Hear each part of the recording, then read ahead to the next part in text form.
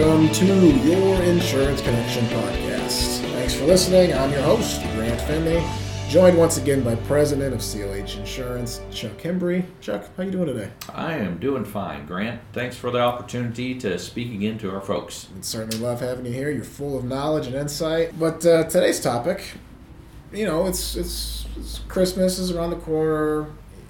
Teachers, students, everybody's got a break usually around this time of the year.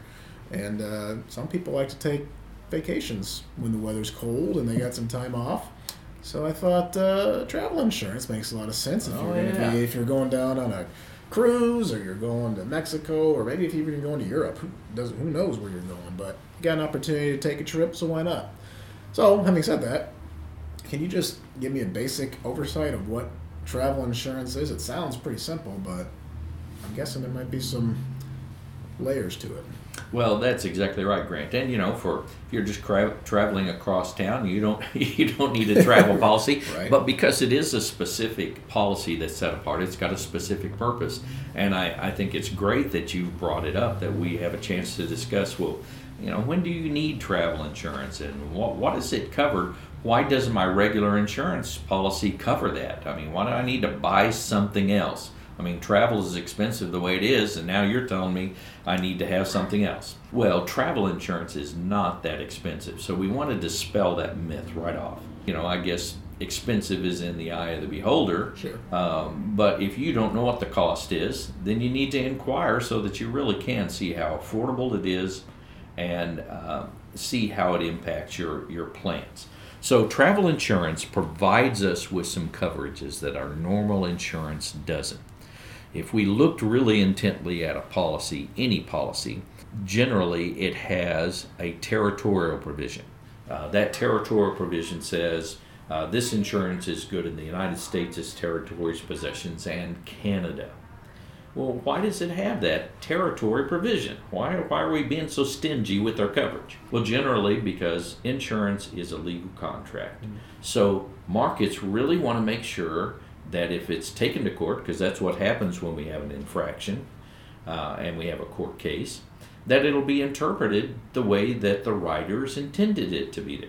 Right. And quite frankly, personal injury in Canada and the U.S. are looked at pretty much the same. But personal injury in Singapore may be a completely different thing. Yeah. We've heard about, cane whipping is legal over there. So they look at personal injury in a different way than we do at the U.S. and Canada. Yeah. So in those areas where we feel pretty good about the legal climate and legal interpretation, we don't have any problems. So what happens when we go outside of that? Will our insurance respond? And most of the time it does not, or not in the way that we need it to. So medical or trip insurance was developed to fill in some of those gaps when we go outside of the range of the insurance policy. It covers things like medical coverage in a way that your own medical policy may not provide.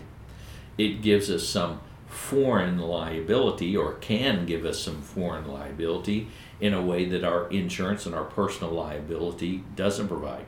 I mean, it's just as easy to knock over someone and break their hip at a store in Germany as it is over here at a store in the U.S. And when that person wants you to take care of their injuries, especially if it's on the business side, how's your policy going to respond, or will it respond? So this allows the trip insurance responds to those types of things. It responds to circumstances that we don't think about. Many times, particularly in this agency, since we work with social services, churches, and ministries, we have people that go on mission trips all over the world, and they are exposed to exposures that they're not going to necessarily see in the U.S.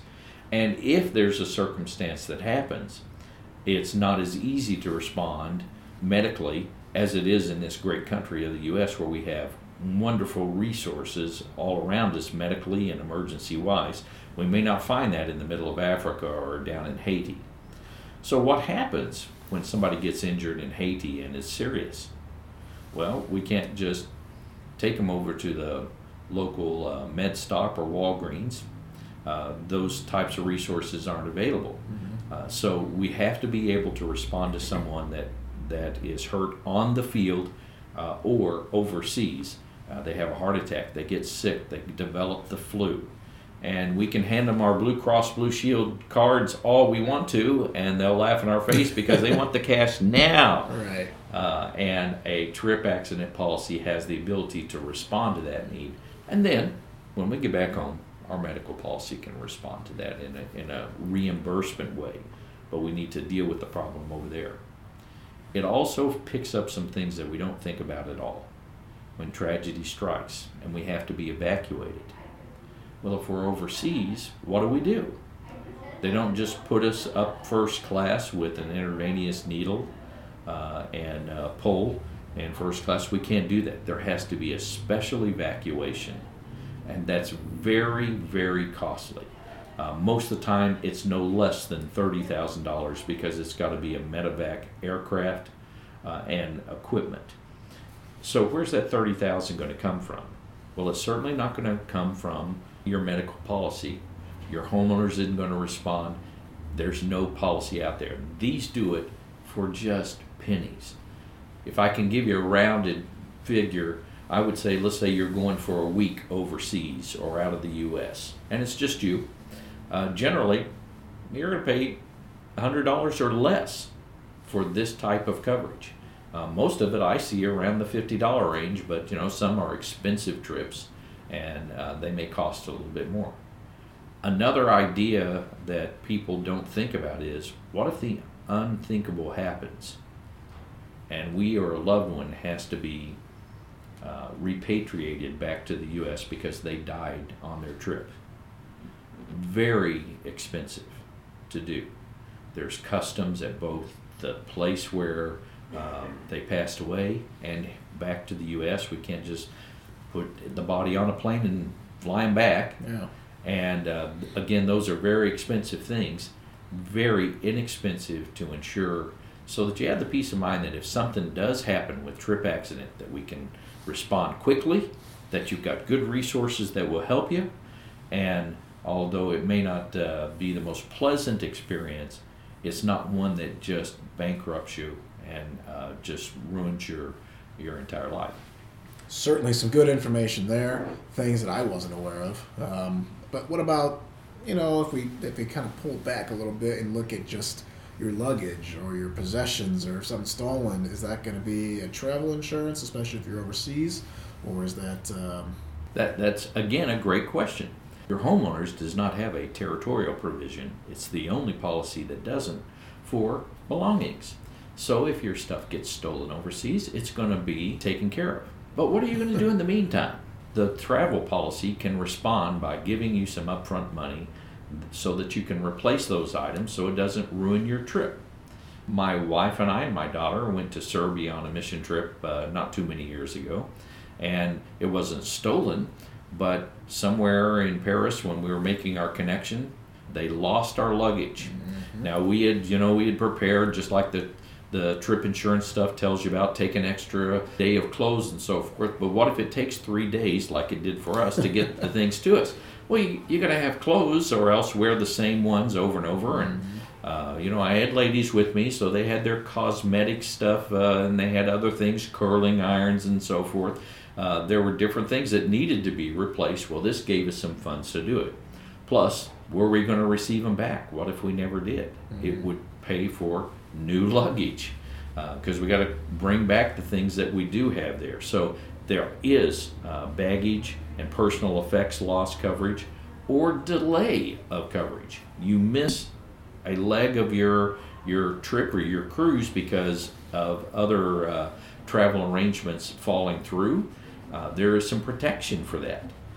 There's kidnap and ransom coverage that can be taken care of. There's trip cancellation and interruption coverage that can be provided. And all of those things can be provided in this trip policy. One of the amazing ones that can be provided even in many of these policies is safety and security evacuation. We have the facilities that if you would get into an unsecure or an insurrection in an area that you weren't thinking was going to be dangerous, where we can actually bring in safety teams and provide safety evacuation out. And we've had to do that with some of our businesses who were having to work in some semi-unsafe areas. That's one thing that you'll have to think about when planning your trip. If you're going to an unsafe area, perhaps in the Middle East, you need to check to see, are there any prohibitions on you going there? Because if there's a U.S. government prohibition, you generally cannot find or buy travel insurance to that area. Most of us are not doing that, but occasionally there are businesses that have to respond in those areas and travel trips that go over there, and we can work with you on that. And then there's other great resources even before you leave. Trip planning resources that come with these services. You can locate the medical places where you're going so that in advance, if something happens or you have a health condition, you'll know how to respond and where to go. All of those are in a travel policy.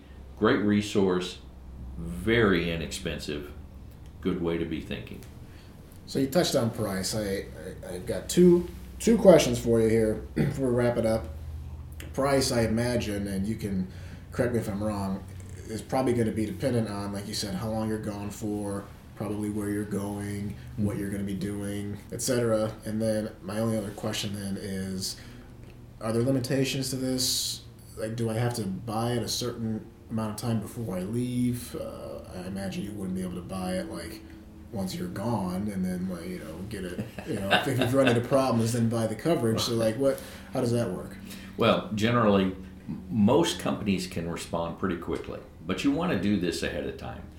Don't risk that you don't have your trip ID card before you leave, although we can sometimes accommodate that if you do, because we can deliver it to you electronically, digitally.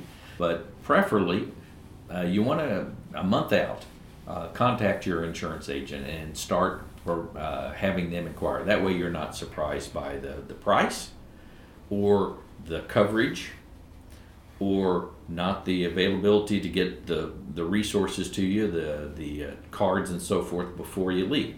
That way you'll feel more ready, and your insurance agent will feel more ready that he's done a good job for you if you'll act in advance. But we have had circumstances where we had to provide it with 1 or 2 days of notice, and we were able to respond. But it's not the best way to respond. Stressful, I'm sure. Yeah, as far as cost, you're exactly right, depending on what you want. Some people, look, they're not interested in the repatriation. Maybe we think it's smart, but they don't see that as a big need or evacuation. They're not worried about luggage delay or anything. All they want is the medical coverage while they're out. Well, we can do that. We can provide just that medical. And it's kind of based on how old you are.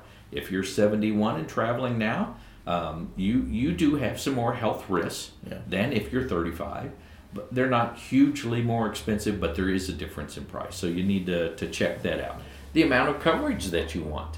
Do you want the bare minimums, or do you want to make sure that you're protected pretty highly? And if you don't have very good insurance, or you don't have a bank account that you can't wait for reimbursement once you get back to the U.S., then you're probably going to want some of those higher limits. And again, we're not talking about tons of money, $100 or less, unless you're going on a month-long, or we've seen some 2-month trips. Those are going to cost you more. But for what most of us can afford in affording the trip, we'll also be able to afford the medical and trip insurance.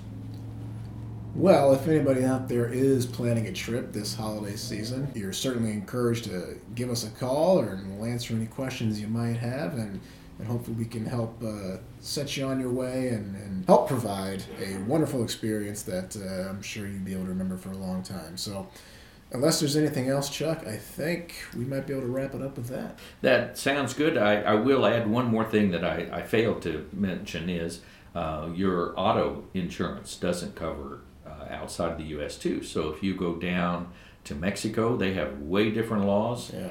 You may not have coverage, so you may need trip coverage to help you with that. We can and have the resources to do it so that you have a pleasant trip while you're gone, because we want you to enjoy. If you've got to take time away and can have some downtime, we want it to be enjoyable. Absolutely. All right. Thanks, everyone, for listening, and we will catch you on the next episode. Your Insurance Connection podcast can be heard on iTunes and Stitcher or by visiting clhins.com/content/podcast. If you liked what you've heard, you can support this podcast by rating and or sharing it on your social platforms. CLH Insurance is a trusted choice independent agency servicing Missouri, Kansas, and Illinois. For more information on CLH Insurance, visit clhins.com or call 636-391-0700 to speak with an agent. Until we connect again, thanks for listening.